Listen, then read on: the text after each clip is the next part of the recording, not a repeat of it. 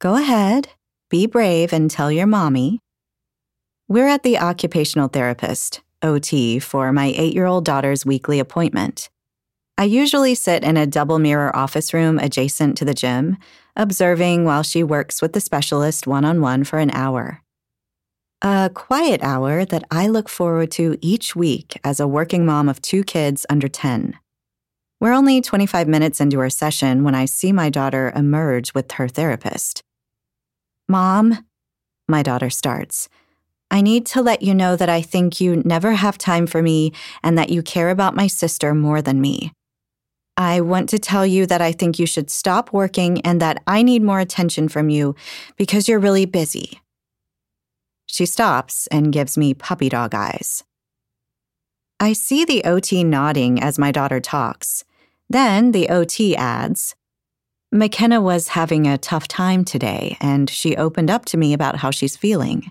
We wanted to share it with you." The air feels thick. I choke back my own tears as I watch them well up in my daughter's sweet eyes.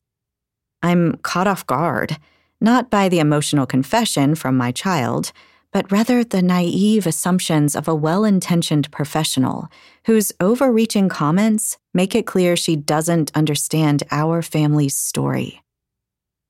McKenna is my oldest daughter, and I love her more than anything. She is also a well of need that never runs dry.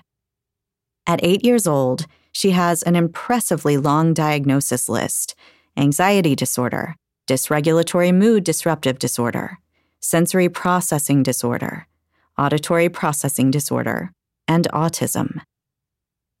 As a baby, she wouldn't sleep for more than 45 minutes at a time without the aid of a loud hairdryer, a perpetual baby bop bounce, or the comfort of a close snuggle. As a toddler, she required constant reassurance that her first dance class would be okay, prolonged consoling when a friend took her favorite doll, and the comforting pressure of my hand on her hand, even as she watched her favorite Doc McStuffins episode on the couch. Nights with Grandma for a parents-only date night were a no-go unless she was already in bed and in a deep sleep.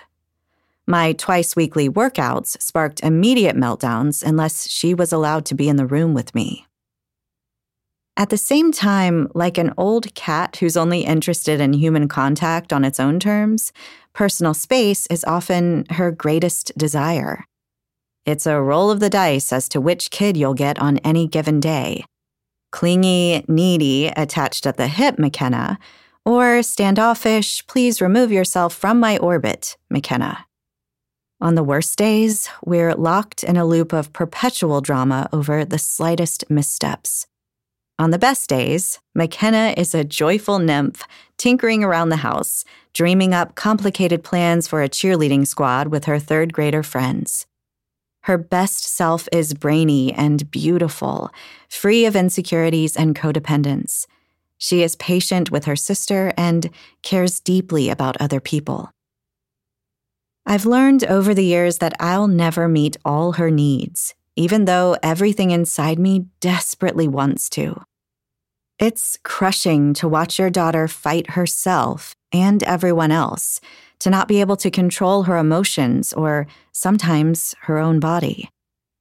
But I know that while it's my responsibility to guide her and help her as best I can, it's ultimately not my full responsibility to determine who she becomes, and it wouldn't be feasible for me to do so anyway. And that's why I was so angry at this OT for parading my amazing, complicated daughter in front of me, insinuating that I wasn't servicing her needs. Especially because it has taken me so long to get to a place where I know what to focus on and what to let go of. A place where I don't let guilt reign supreme over my life.